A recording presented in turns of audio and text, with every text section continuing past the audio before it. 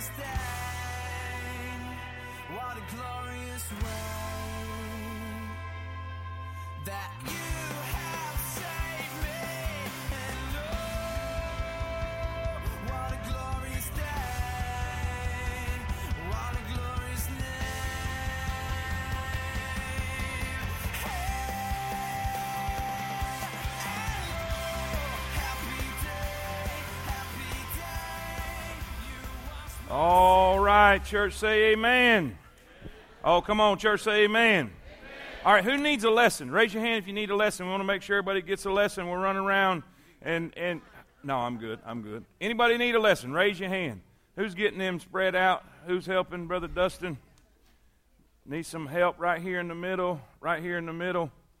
All right, my runners. Where's my runners at? There we go, Jeremy.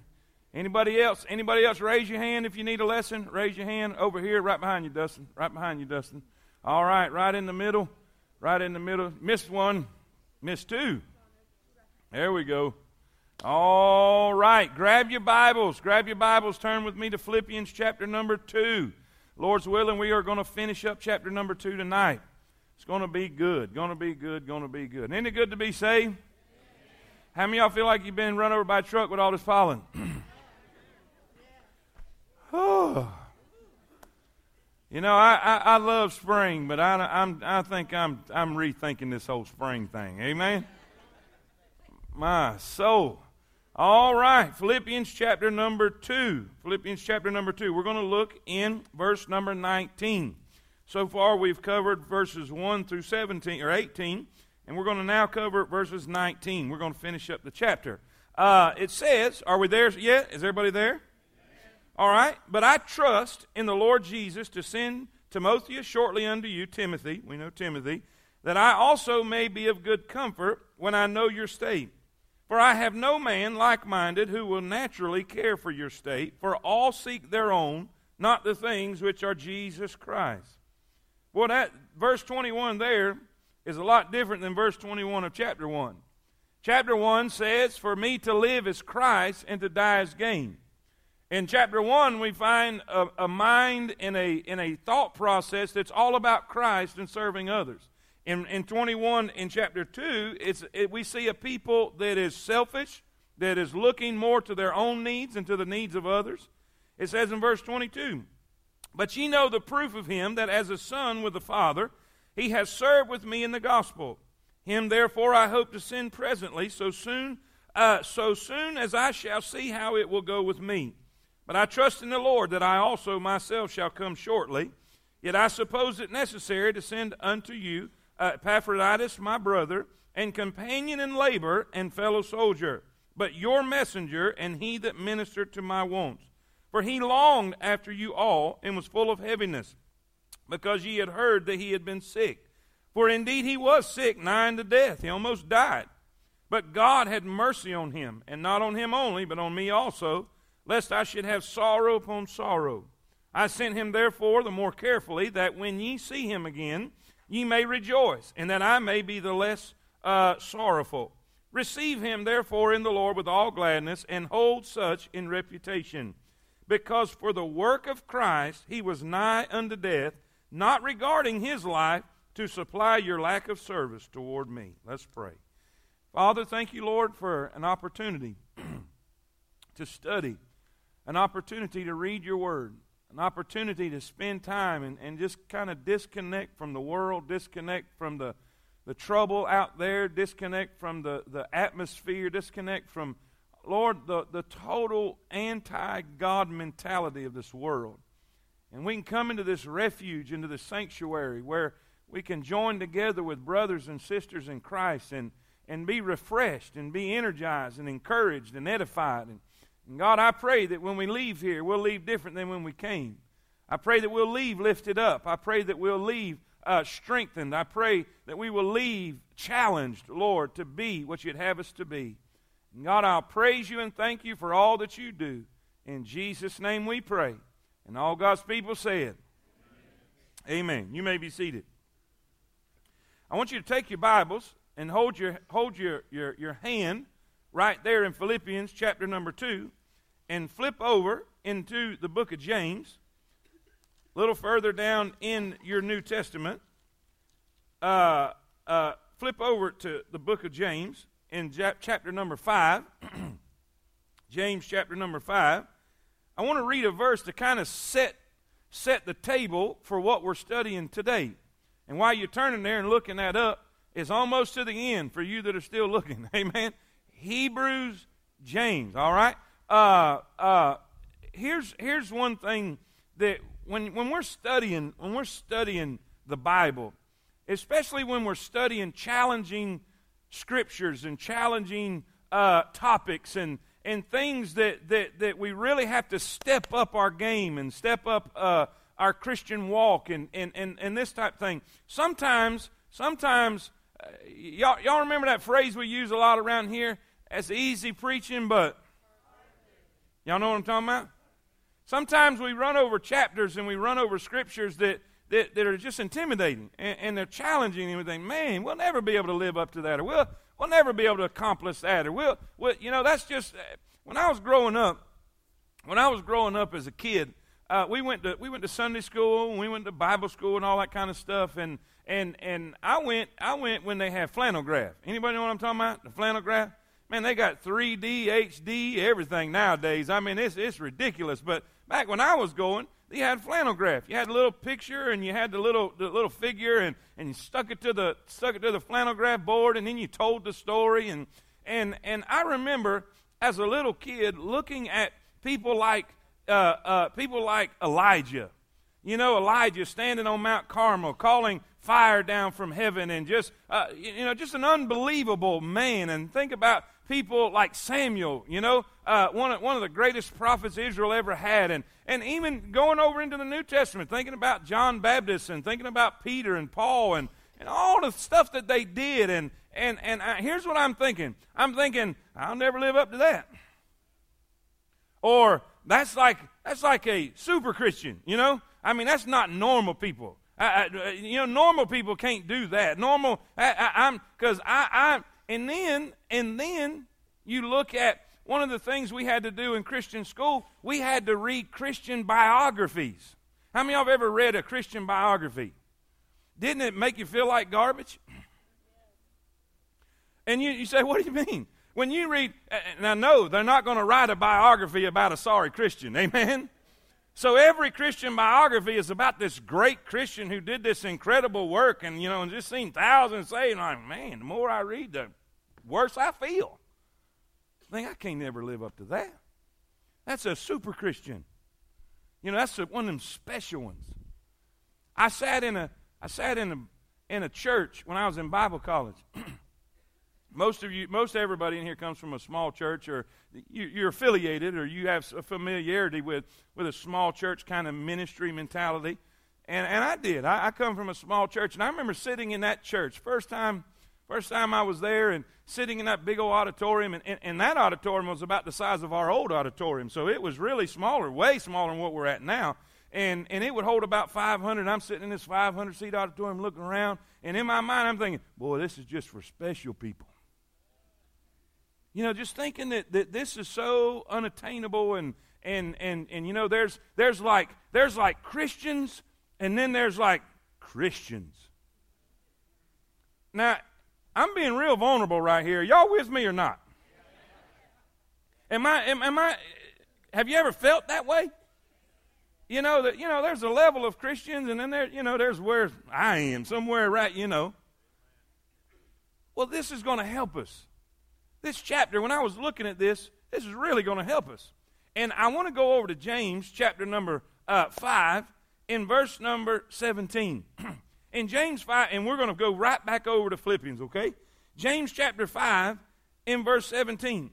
He's talking about prayer. James is talking about prayer and the importance of prayer and the power of prayer. And he brings up the greatest prophet of the Old Testament. The prophet that John Baptist was going to come in the spirit of Elijah. Are y'all with me? Yeah. Greatest prophet in the Old Testament. Elijah, now watch what James says about the greatest prophet of the Old Testament. Elijah, or Elias, was a man subject to like passions as we are. Now let me translate that. Here in Alabama we say this: he put his britches on just like we do.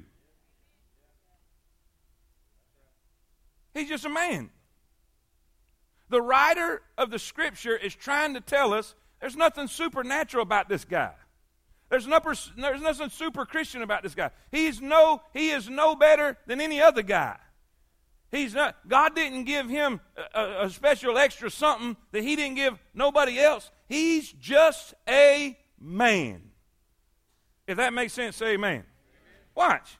He's a man subject to like passions as we are, and he prayed earnestly that it might not rain, and it rained not on the earth by the space of 3 years and 6 months. Now that dude could pray. And he prayed again, and the heaven gave rain, and the earth brought forth her fruit. Now before he told you how powerful his prayer was, he told you how plain his person was. Are you following me? You say, why are you saying all this stuff? Okay. In the first few verses of this chapter, chapter 2, Philippians chapter number 2, Paul is appealing, and now if you're new to the Philippian study we are doing, it's on joy. The subject is joy. The first chapter was about having the single mind, a focused mind, a mind that was primarily on the will of God. We were focused on others, the needs of others, and serving Christ and serving other people. And this chapter is a submissive mind. A submissive mind. He is primarily teaching in this chapter that we need to learn to submit to the will of God. We need to learn to submit to being a blessing to others. In other words, don't always think about yourself. Look what he says. Verse number 3. Let nothing be done through strife or vainglory, but in lowliness of mind. Say that with me. But in lowliness of mind. And that means humility. Lowliness of mind, let each esteem other better than themselves. Look not every man on his own things, but every man also on the things of others. Now, how many of y'all will agree with me tonight that that is totally not what's going on in our culture today? I mean, if you do this, if you practice these two verses in the world that we live in today, you are diametrically opposed to the flow of what's happening in this world. You are swimming completely upstream to what this world is all about. This world is all about self. This world is about their own. Are y'all with me? Now watch. And we know that. We have to live in it. We have to work in it. We have to go to school in that kind of mentality, that kind of atmosphere. So he's saying, learn to be different. Learn to be selfless. Learn to submit. Learn to put others first. Right? Now, so he put a big challenge out there. He put a big challenge out there for everybody. And then, not only did he put the big challenge out there, he had to throw the what would Jesus do on us. He goes in the next verses 5 through verse number 11. He just goes and says, let me tell you how Jesus was. You know, in all these verses, let this mind be in you, which was also in Christ Jesus, being in the form of God, thought and all right. You know, all the way down, look what Jesus did. He was God, and he became man. Not only did he become man, he humbled himself and he served. He humbled himself and he washed feet. He humbled himself and he fed the hungry. He humbled himself and he served people that wouldn't even love him back. He humbled himself and he blessed people that would betray him. He humbled himself and not only did he humble himself and became obedient unto death, he became obedient unto the death of the cross. And you know what we're thinking? Wow.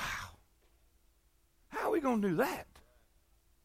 And then, after he tells us all about Jesus and how we're supposed to be like Jesus and how Jesus was, and we're thinking, how are we going to live up to all that? Then he goes on to say, mind your own business. You remember last week? How many of y'all remember last week? Y'all was here? He said, work out your own salvation. He said, serve the Lord. Do what, because you remember, if you have been in this, thank you, Doc. If you have been in this thing very long, you understood that in this letter, Paul is dealing with people who are arguing. He is dealing with people who are not getting along in the house of God. And so he is encouraging them here. I believe in those particular verses there, in verses 12 through 17, that he is primarily dealing with these individuals. And he said, look, serve God. Put him first. You're a witness in a crooked and perverse nation. And so here he has the challenge even gets greater. So now we come to the last part of the book. And this is where I think that we can really take a breath and say, because he gives us two examples. He gives us Timothy and Epaphroditus. And I don't know if I'm saying this right. I've listened to it on my Bible app, and I think I'm saying this right. But if I'm not, do the best you can. Say amen. We'll say Mr. E. How about it? He gives these two people. One, we'll talk about Timothy first, and we'll describe him and his life and his ministry and who he was. And I love Timothy. I'm telling you, I love me some Timothy because he's shy and he's nervous.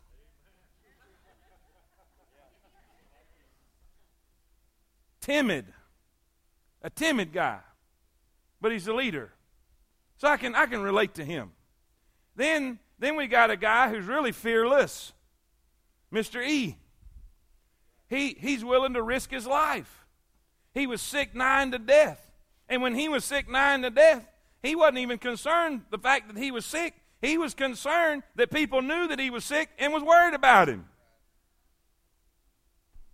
Don't we know some people like that? Isn't it amazing? We have family members that they'll get down and we're worried about them, and they're worried because we're worried. That's Mr. E. So here you have two examples. Paul's basically, here's what we're going to do. Paul's saying this. I know I threw the challenge out there, and I know I gave you some big shoes to fill, and I know I gave you big responsibilities and denying yourself and submitting and humbling yourself, esteeming others greater than yourself, and this is a big deal. And I gave you Jesus as a prime example, and I told you how important it was because you are lights in a crooked world, and you need to be blameless without rebuke, and so you can have your testimony. You don't need to be fussing and arguing and carrying on because you'll cause harm. But then he follows it up with what we're going to study tonight. Let me tell you about two great examples. Let's not use Jesus this time. Jesus may seem to be a little too unattainable. Let's use some normal people. One of the coolest flattery that we ever received this weekend is a family that came and said, when we would go by and we'd see that big old church, we thought y'all were uppity. That was exact words. And I said, and you found out we was a bunch of rednecks, didn't you? And they said, you're normal. So how many of y'all will join me for a few minutes and study somebody normal? Say, why is this important? Because we can do this. We can do this. We can do what the Bible says we can do. I don't care how great a Christian or how sorry a Christian you think you are, what level of Christian you think you are. This is doable. You have two people who have totally different characteristics, but they were able to accomplish what Paul is saying in the first part of the chapter. If that makes sense, say amen. All right, now, one thing I want you to see. The word servant. The word servant is found 82 times in the New Testament. Say that with me. It's found 82 times in the New Testament. Jesus came as a servant, and he wants us to be a servant. He wants us to develop a servant's heart. He wants us to have a servant's mind. He wants us to have a servant's mentality. He wants us to learn to serve others. The more like Christ we become, the more serving we will become. Are y'all with me? The Bible says that in Romans 8:28 and 8:29, it says, all things work together for good to them that love the Lord, them that are called according to His purpose. His purpose, in other words, everything that happens to you forms you and molds you and develops you into His purpose. What is His purpose? The very next verse. For whom He did foreknow, He did predestinate to be conformed to the image of His Son. And when you see the apostles and when you see the gospel writers, you will find a word over and over and over. They call themselves all the time the servant of Jesus Christ. And that's what we are. That's what we need to be. Amen? So, write this down. Number one, I want you to see Timothy the servant. Timothy the servant.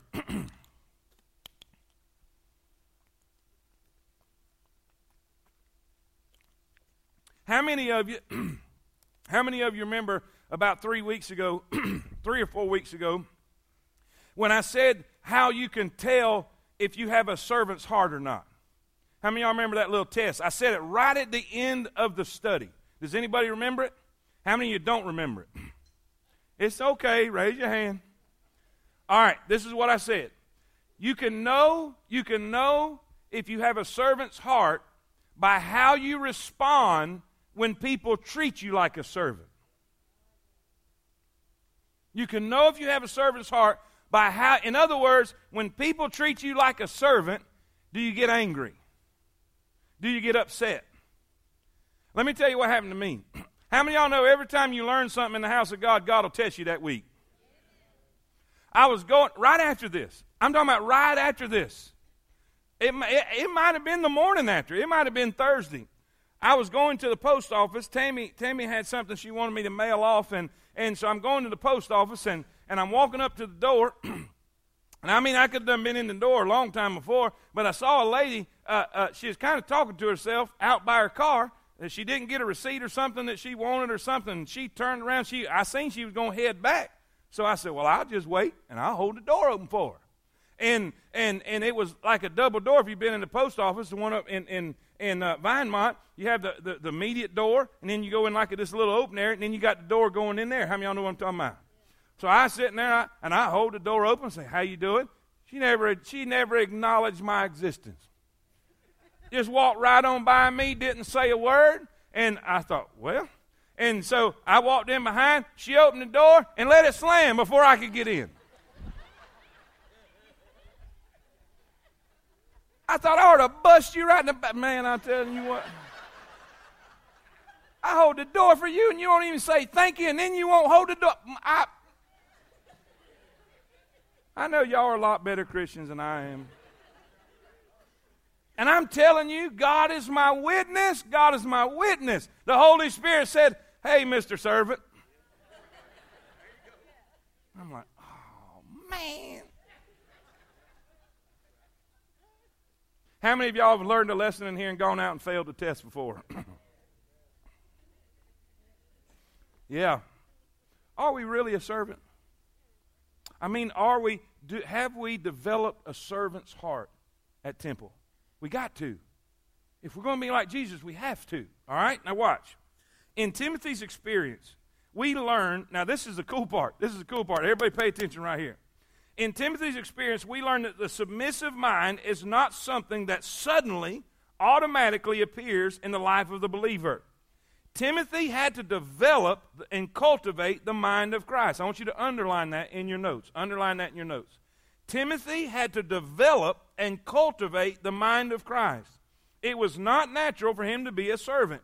But as he walked with the Lord and worked with Paul, he became this kind of servant that Paul could trust and could bless. Now here's what I want you to get from this. When we talk about the subject of joy, man, you announce it on Sunday. We're going to talk about joy. We're going to teach about joy. Man, everybody wants that. The whole place, it was packed in here. You remember? I mean, right after we announced the subject, joy, we're going to teach on how to have joy. Well, everybody in the world came. I want to know how to have joy. And then the first thing we said is you got to be sold out, completely committed to Christ. Oh. I didn't want that. I wanted joy. And then we started learning some stuff. In order to have joy, I have to be single-minded. I have to be sold out to Christ. My whole focus, my whole focus has to be on the will of God and serving others. You didn't say nothing about serving others. You said joy.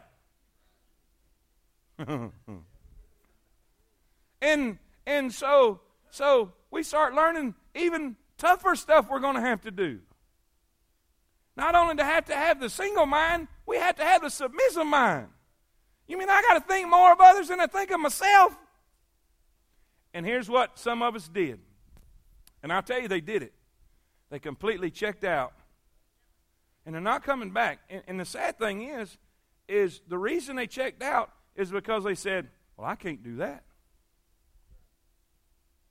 And they thought that a couple of fancy sermons is going to change their life from what it's been for years and years and years, and they're going to hear a couple inspirational thoughts, and now they're going to be start to be happy the rest of their life. And those that stuck it out have realized, man, this is some tough stuff. But guess what? But preacher, I'm not some.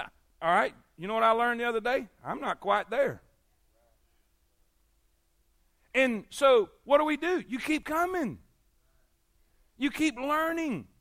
We keep studying. We keep reading. We keep praying and asking God to help us. And God will keep giving us tests, and people will keep walking in without saying thank you. Until one day, you're going to walk in and they're going to cuss you out. And you're going to say, God bless you. Because you've developed a servant's heart. And when we develop that servant's heart, that's when we start experiencing real joy. You say, how is this going to help me? Because you're going to know that it's not going to happen overnight. It's going to take effort. And it's going to take work. And it's going to take keeping on showing up, keeping on reading your Bible, keeping on taking those. That's not good English, but y'all get my point. Yes, amen? We find several verses here that describe him. First time we really see him is in Acts chapter 16. Paul, on his first missionary journey, he really meets Timothy, but then he hears more specifically about him in chapter number 16. Then came he, this is in your notes right here, Acts 16. Then came he to Derbe and Lystra, and behold, a certain disciple was there, named Timotheus, the son of a certain woman which was a Jewess and believed, but his father was a Greek, which was well reported of by the brethren that were at Lystra and Iconium. In other words, he's progressed in his Christian life. He's not a baby Christian anymore. He's well reported. He's been serving in the church. He's been. I've had a lot of people that get saved kind of early and or get saved and right away they want to jump into ministry. I want to do this and I want to do that. No, you don't need to do that. It doesn't need to be a novice. And Paul gives him this instruction and encouragement later on in his letter to Timothy. He said, be careful of putting a novice in a place of responsibility, because it's easy to get lifted up in pride, but this is not the case with Timothy. He gets involved. You say, I want to serve God. Well, the best thing you can do after you're saved is get involved with everything you can in the local church. And while you're involved in the local church, God will single you out and put you where he wants you to be. But God won't use a lazy person. Nowhere in the Bible has you found where God would use a lazy person. Everybody he called was already doing something. They were either looking for their father's mules, they were either tending sheep, they were either plowing oxen, they were either fishers of men, they were either tax collectors. They all had a job. Say amen. Anyway, that's just commercial. All right. Look here. It says in your notes, A, write this down. He had a servant's heart. He had a servant's heart. Write that down. That's really important. Look what it says in verse, let's see, verse 19. Verse 19. Are you there? But I trust in the Lord Jesus to send Timotheus. We know this is Timothy. I'm going to just say Timothy so you know. Timothy, shortly unto you, that I may. Now here's the deal. Here's the deal. Paul is, I meant to do this as a reminder because for all the new people, Paul is sitting in a Roman prison. Does everybody remember this? When he's writing this letter, Paul's sitting in a Roman prison.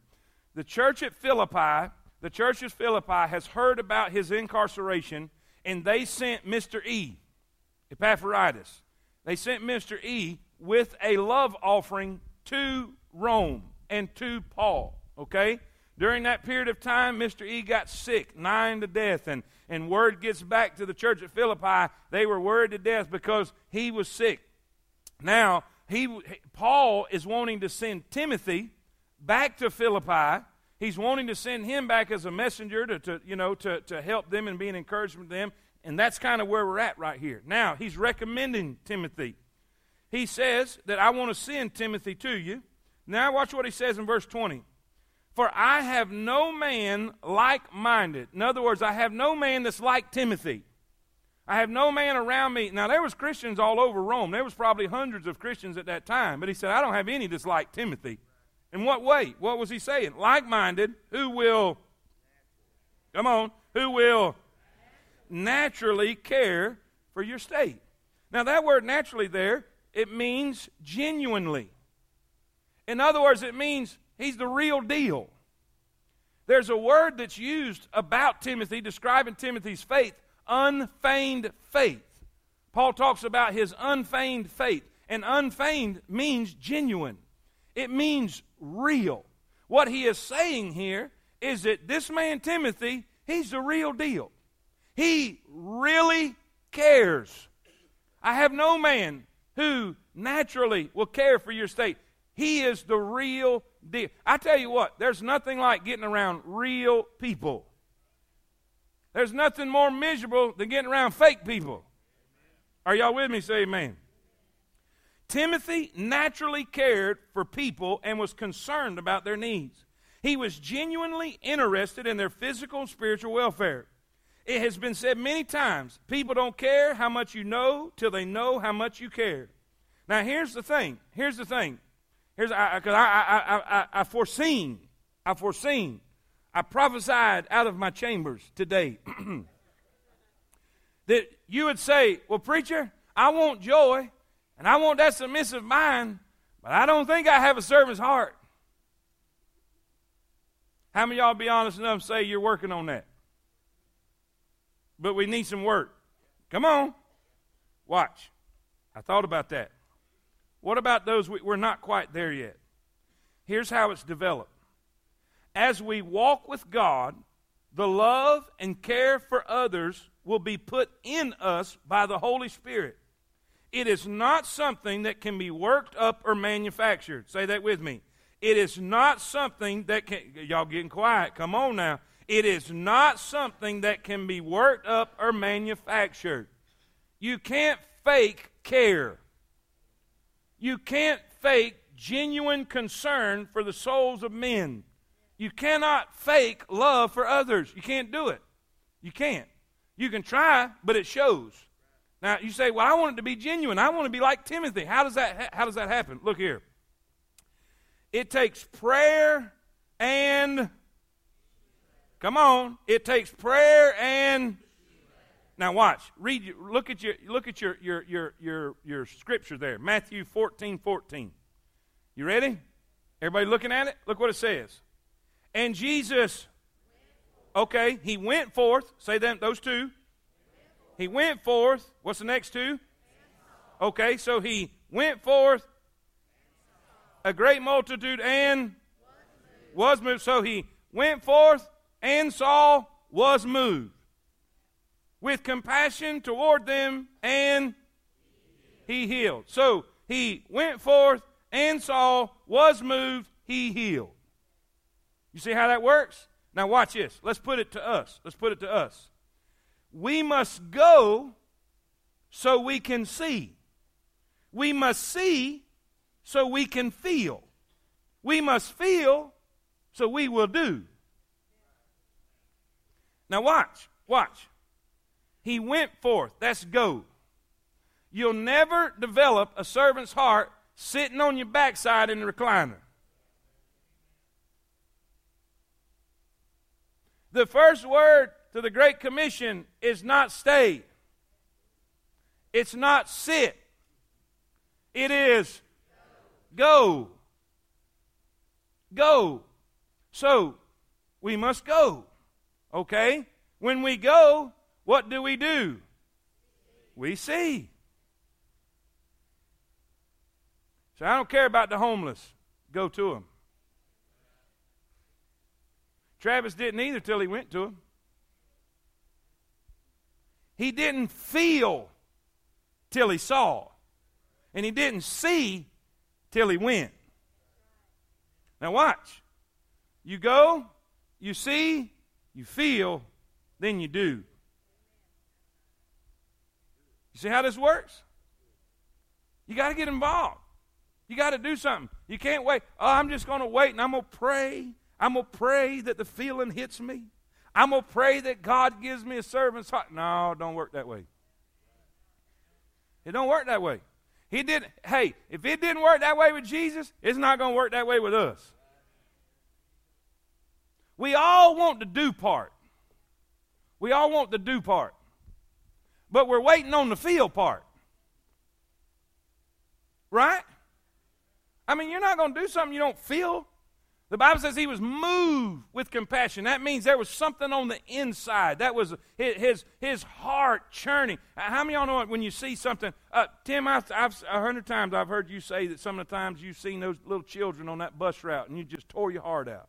And you just wanted to, because it does something on the inside when you see a need, when you see a little child that, or you see someone that's hungry, or you see someone that's in a bad way, or you see someone with a great need. In other words, on the inside it just churned. That's what it's saying. When Jesus saw the multitude, boy, it stirred him up on the inside. And when it stirred him up, he was moved with compassion. And that word literally means to take action. You felt enough to do something. You know what happens with a lot of Christians? Most of us feel just enough to feel bad about it. Amen? So how are we going to develop this servant's heart? We got to go. We got to get involved. We got to make an effort. We got to step up, step out, take a step of faith. We got to try. Because here, and you say all about this seeing stuff. Hey, it's biblical. The Bible says, mine eye affects my, that's where your feeler is. You go, you see, you feel, you do. And that's all a process. That's all a process. Don't sit back and say, well, I'm never going to have no joy because I sure don't have no servant's heart. Well, you won't unless you go. But how many of you have ever been on a missions trip before? Out of country. Raise your hand real high. I want to see it. Raise it real high. Out of country on a missions trip. Okay. How many of you will say it changed your life? See there? Jeff, you just went to Nepal. Did you come back different? Drastically? You know why? You went. And when you went, you saw. And when you saw, it moved you. And what have you been doing ever since you've been back? You've been doing something about the matili, the mightily. Right? So, if we're going to have a servant's heart, we got to go. We got to do something. Now, I'm not telling you to go to Nepal. I may tell you to go to Holly Pond. Right? We're missionaries wherever we are, so don't make the excuse, well, I can't go out of the country, I'm on probation. Well, go where you can go.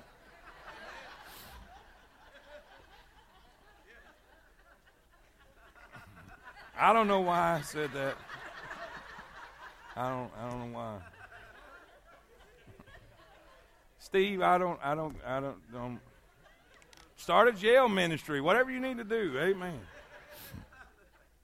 Is it hot in here? I don't.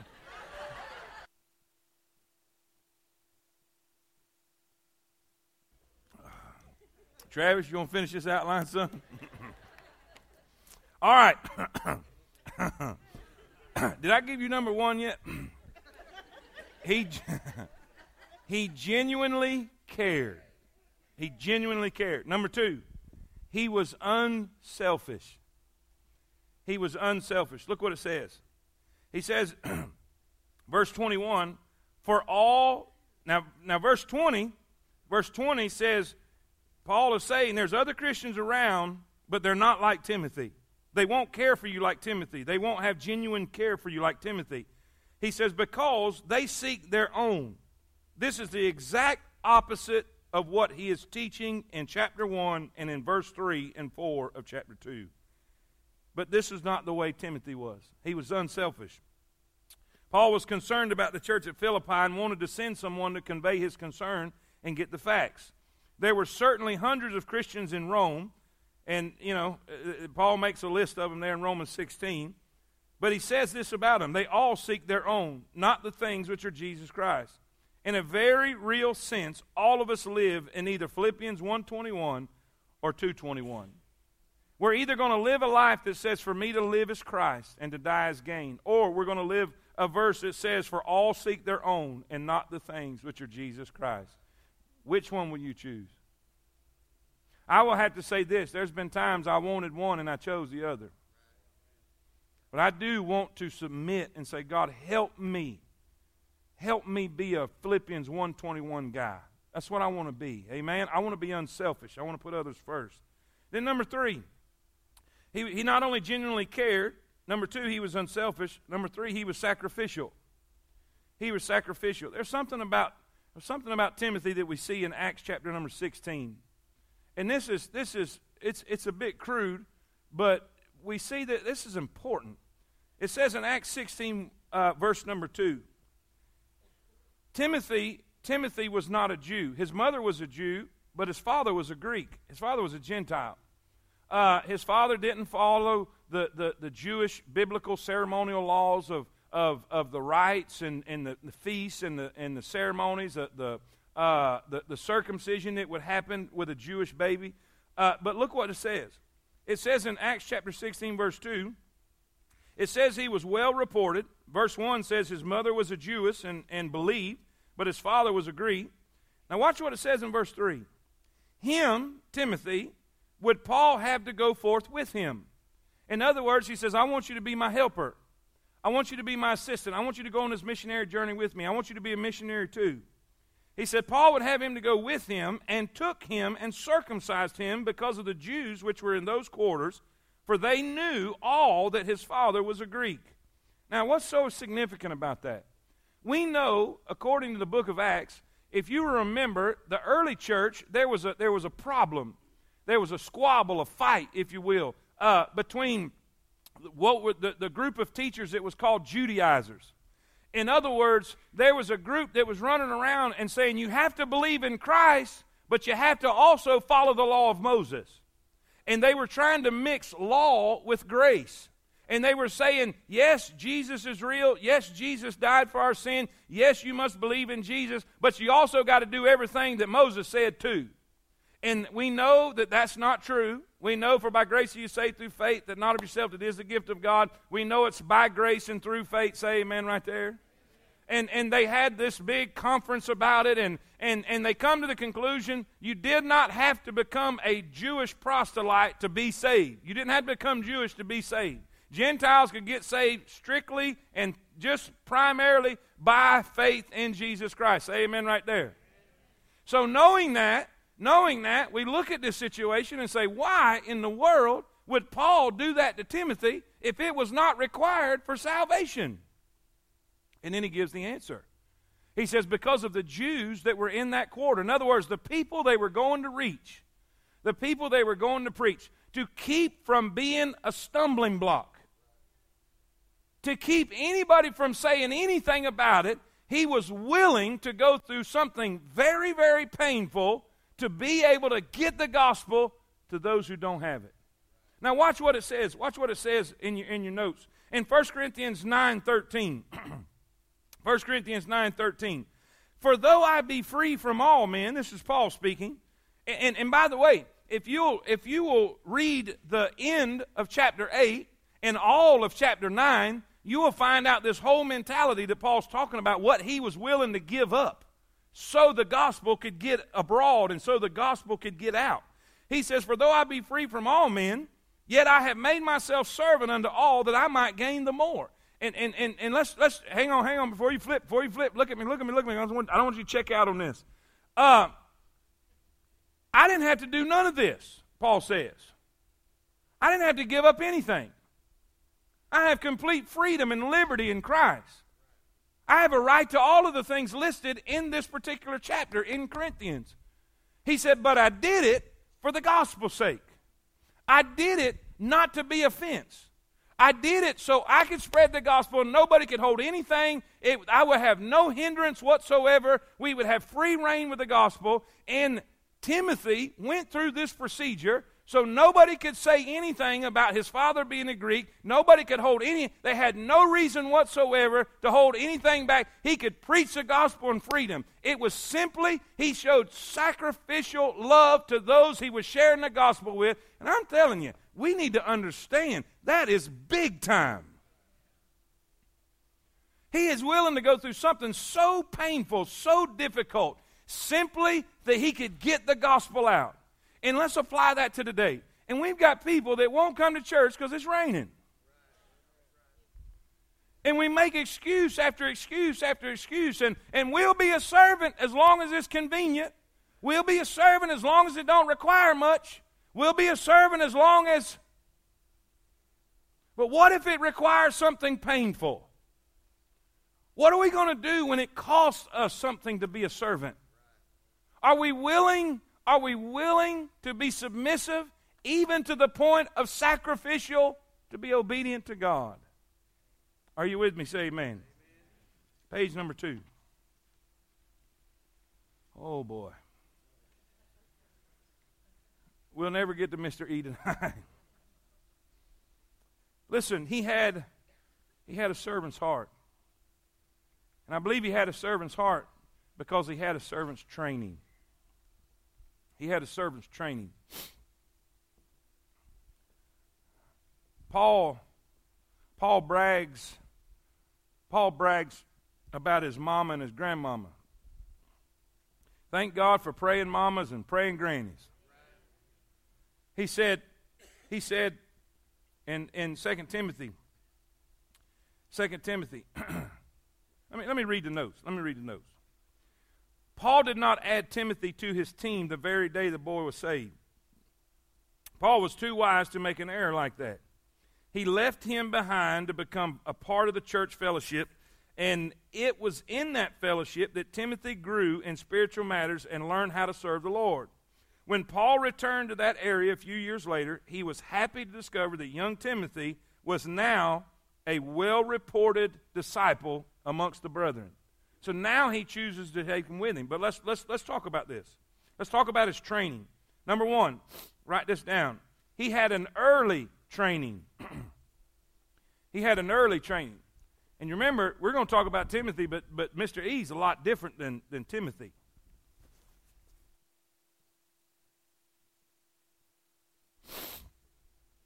He had an early training. The Bible says in 2 Timothy 3, verse 14, but continue thou in the things which thou hast learned and hast been assured of, knowing of whom thou hast learned them, and that from a thou hast known the Holy Scriptures, which are able to make thee wise unto salvation through faith, which is in Christ Jesus. Why do you think all these rooms are full of youngins? Because we need some Timothys. It's never too young. I really need to preach this on Sunday morning so everybody else has got youngins in here will start bringing their youngins. They need to know this from a child. They need to know about Jesus from a child. They need to know about servanthood from a child. They need to know about submitting to the will of God from a child. From a child. He had early training. Number 2, he had parental training. The Bible says, when I call to, remember this 2 Timothy 1:5, when I call to remembrance the unfeigned, that means real, genuine, sure enough faith, that is in thee, which dwelt first in thy grandmother Lois and thy mother Eunice, I am persuaded that is in thee also. Now what do we take from that? Ladies and gentlemen, if all the spirituality your kids get is here at this church, they're bankrupt. I have seen so many kids, there were so many kids that I went to church with my whole life. I'm talking about my whole life that are either dead or in jail or out nowhere near church. And they had the same preaching, same Sunday school, but the problem was that what went home was not the same as what went to church. You can't say amen at church and other words at home and expect little Johnny to turn out all right. Because little Johnny is going to think something's wrong with this. And little Johnny is going to be more like the 6th-day you than the Sunday you. Amen? He had parental training. Parental training. And let me say this too. It don't mean you got to be perfect. It doesn't mean you got to be perfect. Because God knows ain't nobody perfect.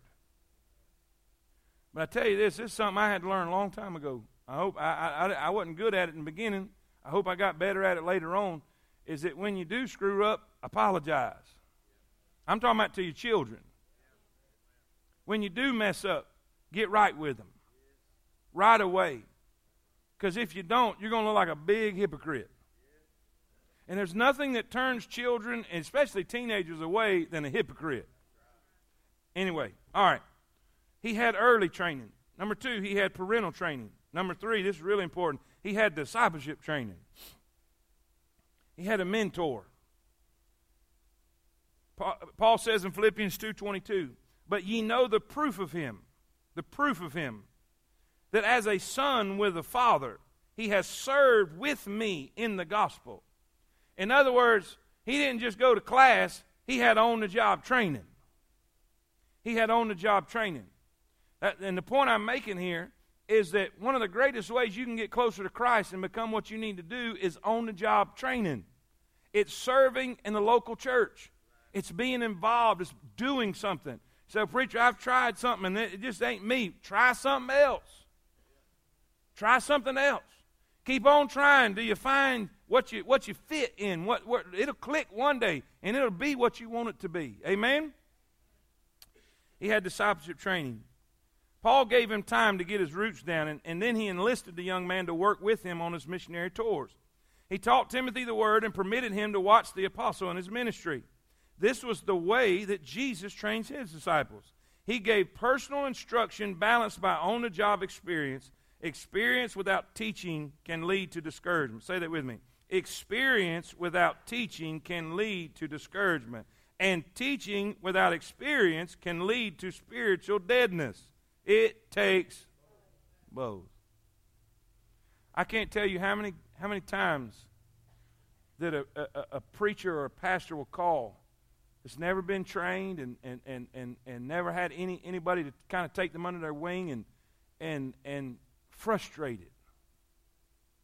Just frustrated, just trying. Brother Travis was sharing. He just sat for hours with a young pastor and trying to help and encourage, but he just didn't have anybody to kind of pull him through. And man, that's sad. That's sad. We have to be able to look at others and help them and meet their need. God will give you what you need so you can help somebody with what they need. Always remember this. There's always people coming behind us. Always. No matter who you are, somebody's watching you. Now, what are we going to do with them? Amen? Discipleship training. 5 minutes. Okay, let's finish it. We can finish the first part anyway. All right? He had a servant's heart. He had a servant's training. But thank God he had a servant's reward. He had a servant's reward. Timothy knew something about sacrifice and service. Sacrifice and service, that's verse 17. He said, yea, if I be offered upon the sacrifice and service of your faith, I joy and rejoice with you all. Isn't it amazing? You have two really intense words, service and sacrifice. Two words a lot of Christians don't want to use, much less apply. But look what he put in the same verse. He used the word joy and rejoice in the same word. So Timothy knew something about this. He had watched Paul go through difficulty.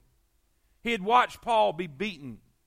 He had watched Paul being arrested. He had experienced the highs and the lows of ministry. But he was there to see people as they would usher Paul out of town, and people would weep on his shoulder with brotherly love and missing him in their heart too. That man, he experienced it all. Now, what reward, what joy did he have? Number one, Timothy had the joy of helping others. He had the joy of helping others. You say, preacher, what joy is that? Obviously, you ain't never done that. Because if I have to explain it to you, you just never have. Because if you've ever really, truly helped somebody, gone out of your way to help somebody, you know you got the bigger blessing than they did. Let's see what day was it. Friday. I was coming down the road. And I saw a car. I saw a car with its flashers blinking. And I just went on by, and then just like right there, boom, there was a guy, and he saw me, and he was hitchhiking. And I went by kind of fast, and then it registered in my head, that's probably to do with the flashing lights. And so I said, well, all right. So I turned around. He looked kind of harmless. He was a little fella, so I figured I could take him. Amen? If he wasn't packing, I don't know. But so I pulled back around, and I stopped where he was, and he said, man, I have run out of gas. He said, you got a gas can? I said, no. I said, but the church is right up there. I said, I'm sure we can get a can of gas right there, or a gas can. And so he got in, and I start talking to him. You know, you get somebody, he's a captured audience. Say amen.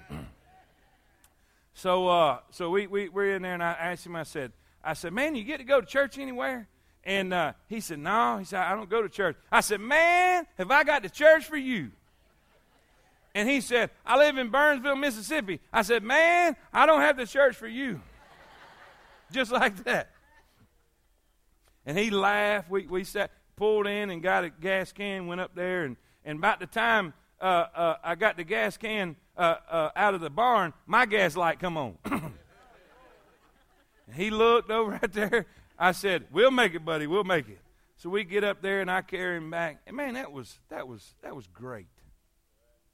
Had no idea the guy was living in Burnsville, Mississippi, and he had to go do some kind of electrical job, and it was one of them things where he just had to go and put a piece in at a factory, and then that's all he had to do, and then go back home, and here he is on the side of the road, and I got a bigger blessing out of it than he did.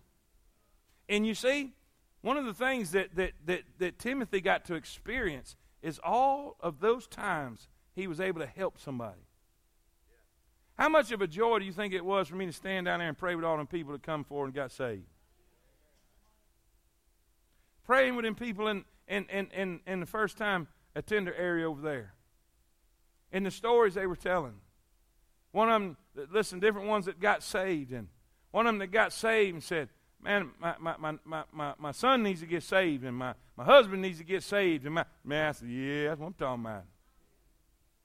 You know they got it when they want somebody else to get it. Man, that just thrills my soul. There's something about the joy of helping others. Timothy had the joy of helping others. Number 2, he had the joy of serving with a great apostle. He had the joy of serving with the great apostle Paul. He assisted Paul on some of the most difficult assignments that he had. Can you imagine the stories Timothy got to tell his grandchildren? You imagine? Unbelievable. Number 3, and we're done, 40 seconds. He not only had the joy of helping others, he had the joy of serving with the great apostle Paul. He was chosen to be Paul's replacement. How'd you like to step in them shoes? Paul himself wanted to go to Philippi, but he had to send Timothy in his place. What an honor. Timothy was not only Paul's son and Paul's servant, but he became Paul's substitute. His name is held in high regard by Christians today, and something that young Timothy never dreamed of when he was busy serving Christ. The submissive mind, read this with me. The submissive mind is not the... Come on, help me. The submissive mind is not the product of an hour's sermon or a week's seminar, or even a year's service. Watch this. The submissive mind, read it with me. The submissive mind grows in us like Timothy. We yield to the Lord and seek to serve others.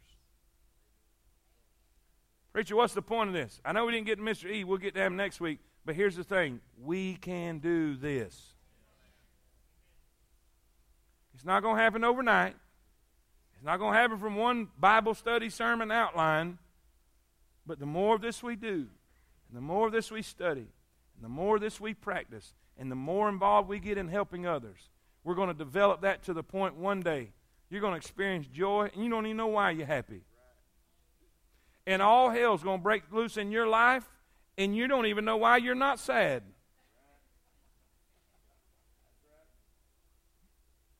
In the midst of a storm, you're going to experience joy because you've developed a servant's heart. And all God's people said, Amen. Well, listen here. Don't forget about this Sunday.